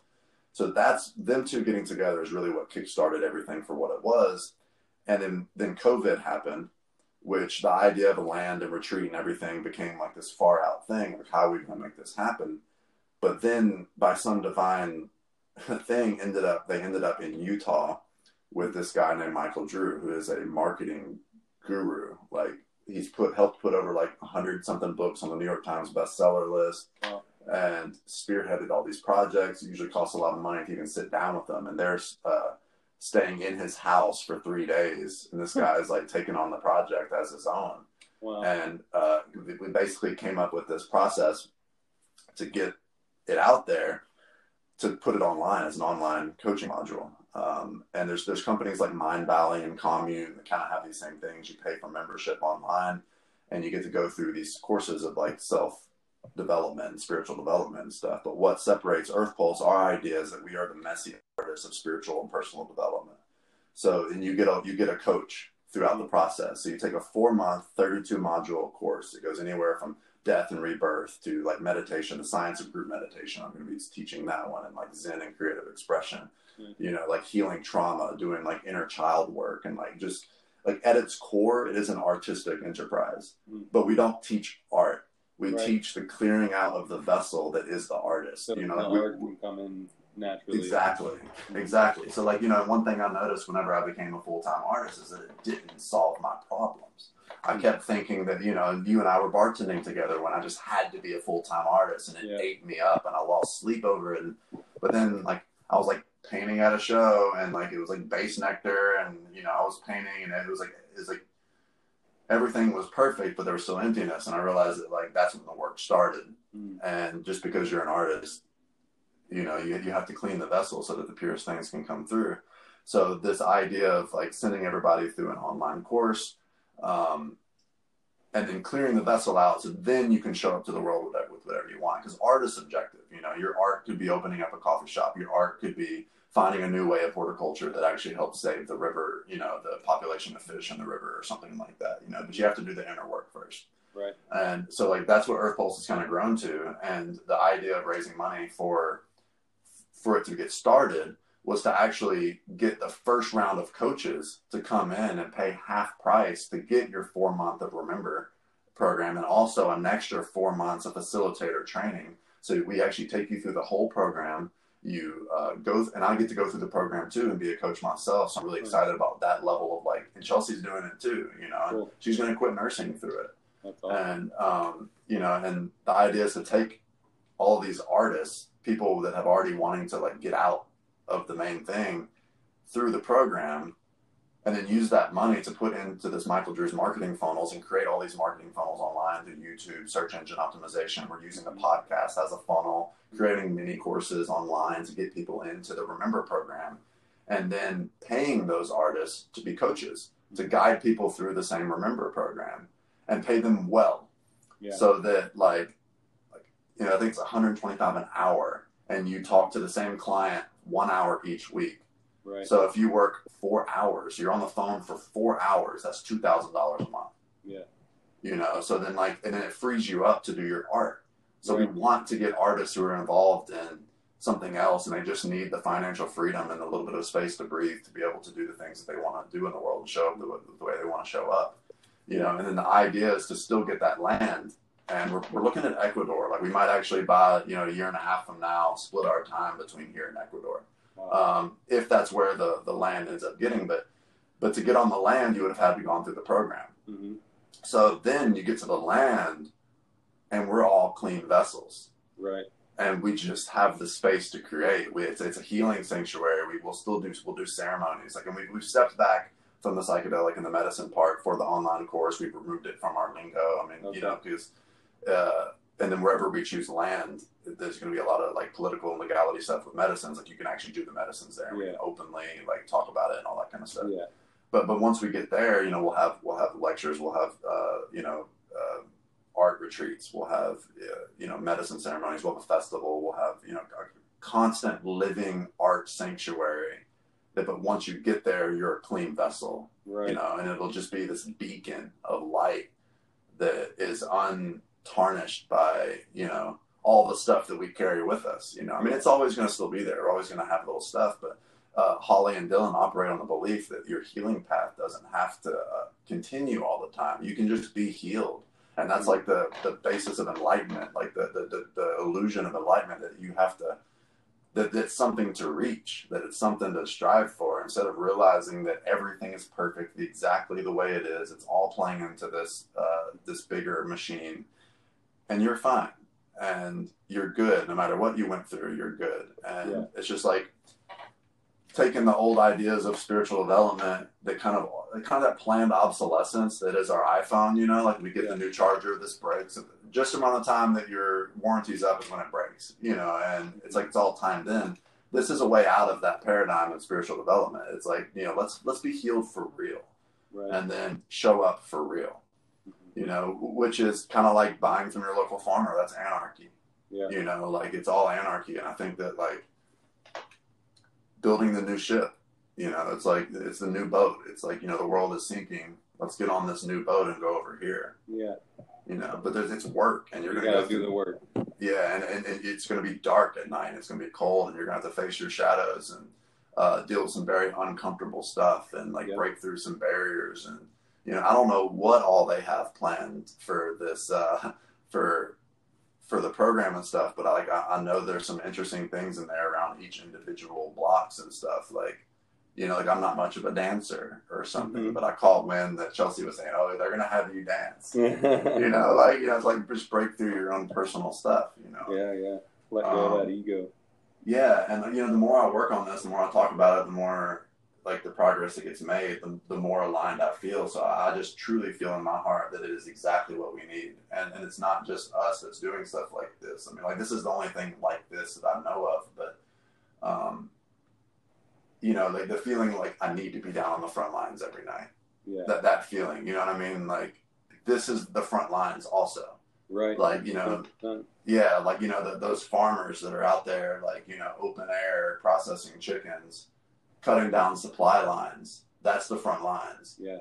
You know, and then this is my front line, the artist. And you know, art is the only thing. Art and teaching, I think, are going to be the most important, you know, archetypes in this like revolution, this change, this shift. And we have to empower the artists to be able to do so. A lot of what we want to teach is that the idea of the starving artist, that the scarcity mindset of the creative is designed that way. We're supposed to be kept in this state of scarcity and hunger and loneliness. You know, and when I first got into art, I kind of romanticized that a little bit. Like, I kind of romanticized the sad, you know, the Van Gogh who painted his last painting and then put a shotgun to his chest. Right. You know, like that's this. It's romantic, and it's a martyr, you know. Absolutely. But then I started painting at festivals, and I was like, wait, we're partying. Yeah, these people are sad. Yeah, they're not sad, and we're selling art, you know. And it took, I got out of art school and never knew about this world of thriving artists that's happening. And I'm in art school studying it, and they're traveling left and right past me, heading to the next gig. Yeah. You know, and there's ways around it, like water. We got to be like water. You know, you can build up laws, you can put up regulation, you can whatever. You can even dam us, but we're just going to keep rising and keep joining, and the body of water is going to get bigger and bigger, and then a big enough rain is going to come that we're going to tear down the dam. Like, and you know, and that's what COVID is. That's what you know. You've been damming us up as a collective for a long time, making us think we should live in scarcity, making us think that we're not abundance, that we don't deserve abundance. But the rains came, and now everything's overflowing, and like we're seeing the potential for a new world. Yeah, that's beautiful. You know, so Earth Pulse is just like a way of. I mean, it's global. I mean, like the amount of people. Like, we gave ourselves 3 months to recruit 40 coaches, right? We filled up the 40 in 2 weeks. Wow. And from all over the world, and we're already halfway filled for the second round of a smaller second round of coaches. We'll start teaching in January. Wow. So, I mean, and I think that's going to be it. Yeah, it's happening quick. It's happening quick, and the amount of people and the amount of healers that have shown up, you know, people who've been sitting in ceremony doing real work, healing lots of people for a long time, are jumping on board. And they're ready to do it, you know, and I just didn't know there was a market for this. You know, I didn't know that there was so many people would spend so much money on their personal and spiritual development, you know, because like there's this kind of taboo about money and you know, when it comes to spiritual stuff. And I think that that's a part of the illusion too, you know, like, you know, healers and artists deserve abundance as well. And it's not so much, and but it's because we're the ones that will spread it. Yeah. I see, you know, and I'll shout out to Rolando, an art curator that like taught me everything for the most part when I went to my first festival. Like I bought something from him, I paid him cash, and I watched him take some of that money and go give it to another artist, you know, and like for the raffle. And just that idea of community, like artists and healers are the ones that would share it. Mm-hmm. So yes, we need and deserve the money. Absolutely. Because we're the ones that are going to spread it around, you know. Well, and you're providing a valuable product and service, so you deserve something in return. And money in it isn't inherently bad, because then it's like we were saying earlier, it's a means to other resources that you can then provide even more for yourself and others. No doubt. Continual thing. You know, we have in our mind that money is bad. It's not money that's bad. It's what you do with it and how you put it to use. You know, it's the problems with the human experience, and like, you know, it's our consciousness that has the flaws. It's not the money. Money is energy. Right. You know, it's like what we're doing with energy. If we were trading chickens, there'd be one bastard with all the chickens, and you know, and the chickens would go to waste because that guy's stingy. You know, so and that's why we need to focus on the parts of ourselves, and you know, it kind of like, you know, and it's. The name is so taboo in all these conversations, but like Jordan Peterson, you know, he talks about like, make your bed before you try to change the world, clean your room. People make fun of that and they snub that so much, but like, try it. Yeah. Well, those are the same people out there that are destroying the wrong things and yelling about all the wrong things. And they go home and their vessel is a mess, and they've got cobwebs everywhere, and their bed is unmade, and, you know, there's shit all over the floor, and you know, then you go out and you blame everything else for all of your problems. When if you just did the work on yourself and cleaned up your own room, some of those problems would begin to be fixed. You know, some of them, not all of them, but some of them would. And then, you know, you're going to be better able to take on those problems that are outside of yourself. No doubt, man, for sure. And if enough people did that, that's the change, because each one will ripple out slightly. Yep. You know, so it'll just compound, you know, and like build those waters up, you know. Yeah. So like I'm extremely optimistic about everything, more than I used to think it was more idealistic and more like I guess what's the word, naive. Yeah. There was a naive approach of my optimism for a long time, you know, but I think that the patterns always show the same thing. The patterns are always true, and they stay consistent. And the patterns are the creative expression wins every time. Humans will always innovate our way out of something if we don't destroy ourselves first. In which case, if that happens, it'll happen quick, and then we'll be, you know. And some will survive, and then some will survive. The people who know how to grow food will help those who aren't able to, and then the whole thing starts all over again, which I believe it's happened before. Totally. There have been societies built up. Societies have been destroyed. They rely on those who are able to get by with nothing but the earth beneath their feet, and you go again. Yeah, and you know, and that's like the worst case scenario. Is that it's a new world with people that like have actually the wherewithal, and the hunter gatherers and the people who've been saving seeds and building smaller communities and stuff like that. You know, like that's the worst case, which is still okay for the planet. The planet will heal. But I think even now in our situation with the industrial problem we have, with the financial, the economic problems we have, like I'm still optimistic about what we're doing. I think that so many solutions are coming to the surface. Like, you know, creativity in mathematics is a response to chaos. Yeah. You know, like novel things don't spread out or don't like split off until there's chaos and a need for problem solving. You know, and like right now we have so many problems to solve, and I trust in human ingenuity, and I trust in spirit to like provide, you know, whatever you want to call it, spirit. You know, like lately I've been on this kick of like trying to demystify the word God, you know, because like whatever that is, that underlying structure, you know, Peterson says it's a dramatic representation of the underlying structures of consciousness. You know, and if you think about it that way, it kind of takes that like, you know, judgmental white bearded man in the clouds kind of out of it. And it's this underlying structure that supports everything, and it responds to human attention and emotion. And, you know, it's just, it's a little more complicated, you know, but it's supportive. And I think that's where faith comes in, you know, like these concepts that have been kind of hijacked by like a toxic religious ideologies and stuff, you know, but it's all real. It was a way of us navigating reality. And I think there are these structures that are beautiful and they're supportive. And if we have faith, it responds to the faith, you know, and it works. Yeah, absolutely.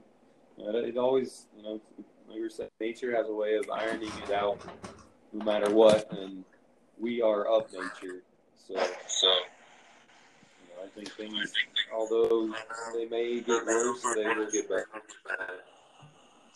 Yeah, I fully believe that. And it's kind of like what we were talking about earlier, the archaic revival, like reconnecting back to the mycelial network and, you know, realizing our connection to it again. Like that's going to get us out of this. Yep. Which is within us, you know, that connection, you know, like we don't have to go anywhere. It's like, slow down. Yeah, we yearn for that connection. Like you were saying, you know, we disconnected ourselves from it, you know, especially by putting on shoes. I watched it. You good? Yeah, I'm good. Yeah, a little leg cramp. We've been sending it really hard out here. Yeah, last one of these I sat on a stool, like at a desk, and I was like, not this time, dude. I'm sitting in a comfy chair. Dude, nice. You look so lax, dude. I'm chilling.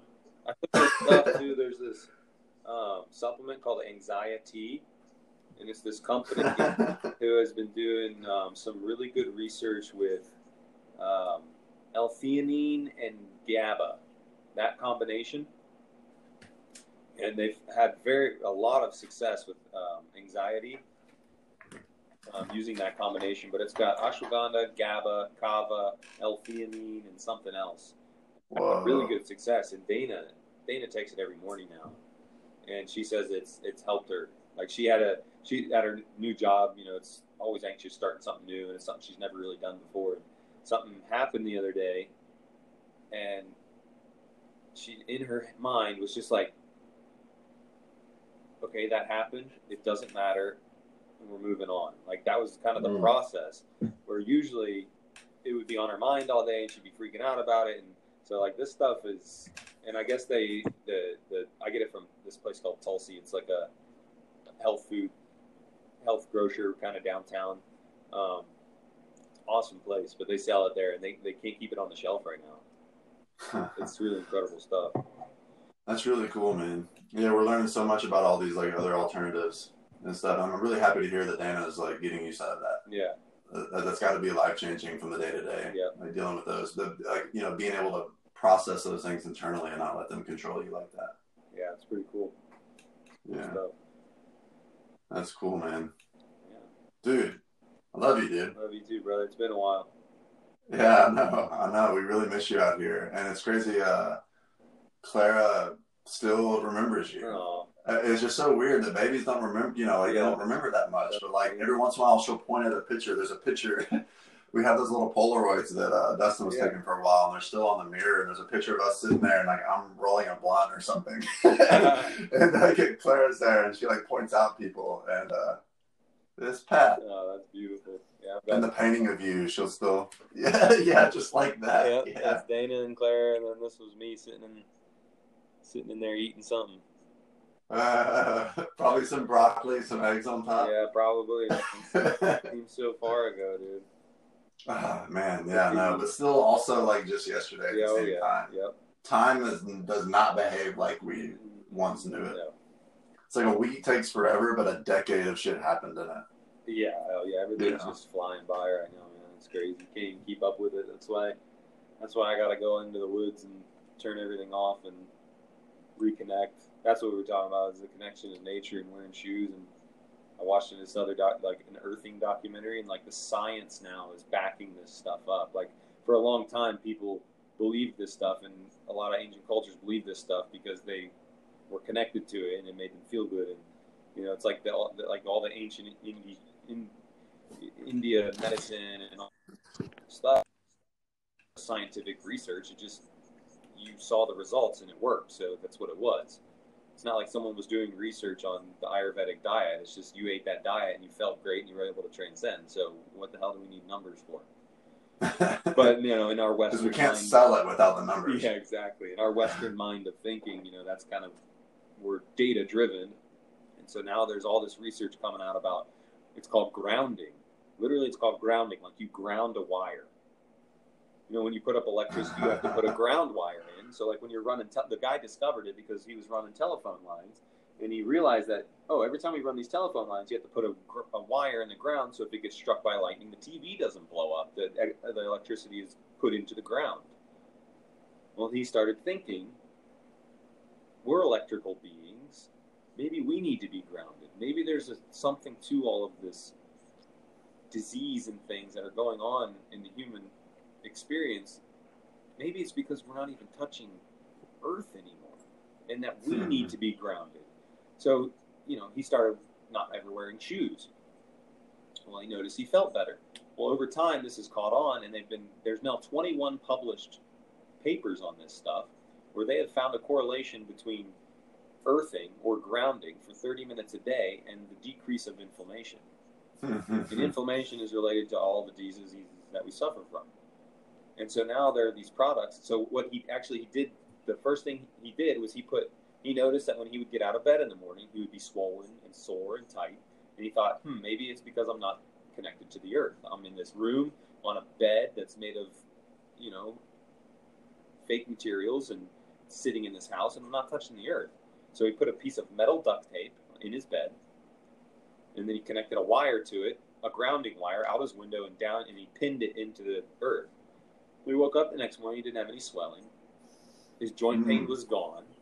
And it's because he's basically slept on the earth all night because he's getting the electricity transferred from the earth to his body. Whoa. Yeah, and so now they sell these type of sleeping mats that you plug it into the wall, and whenever you plug something into the wall, it's then grounded because it's going down into the ground. So technically you're grounded, electrically grounded. So there's now these pillowcases and sleeping mats and all this kind of stuff. There's testimonials and 21 published research papers that are like now proving correlations between grounding and all this kind of stuff. And it's like fascinating. If you think about it, we wake up in the morning, we've been in our bed 8 hours a day if we're lucky. We spend the next hour getting ready for work. We put on shoes, we go outside, we get in a car. We go into our place of work for the next 8 hours, and we come home, we take off our shoes, and we do the whole thing over again. Not once did we touch the earth. It's so incredible, man. So it is. Falling down that rabbit hole lately. That's at least you'll be really grounded down that rabbit hole. Yeah, they go work in the garden, dude. I don't wear any shoes. When I'm working around the house, dude, I did it anyways, really. But when I'm in the garden, it is a no shoes only. Dude, the hippies win again. Yeah, exactly. Yeah. Exactly.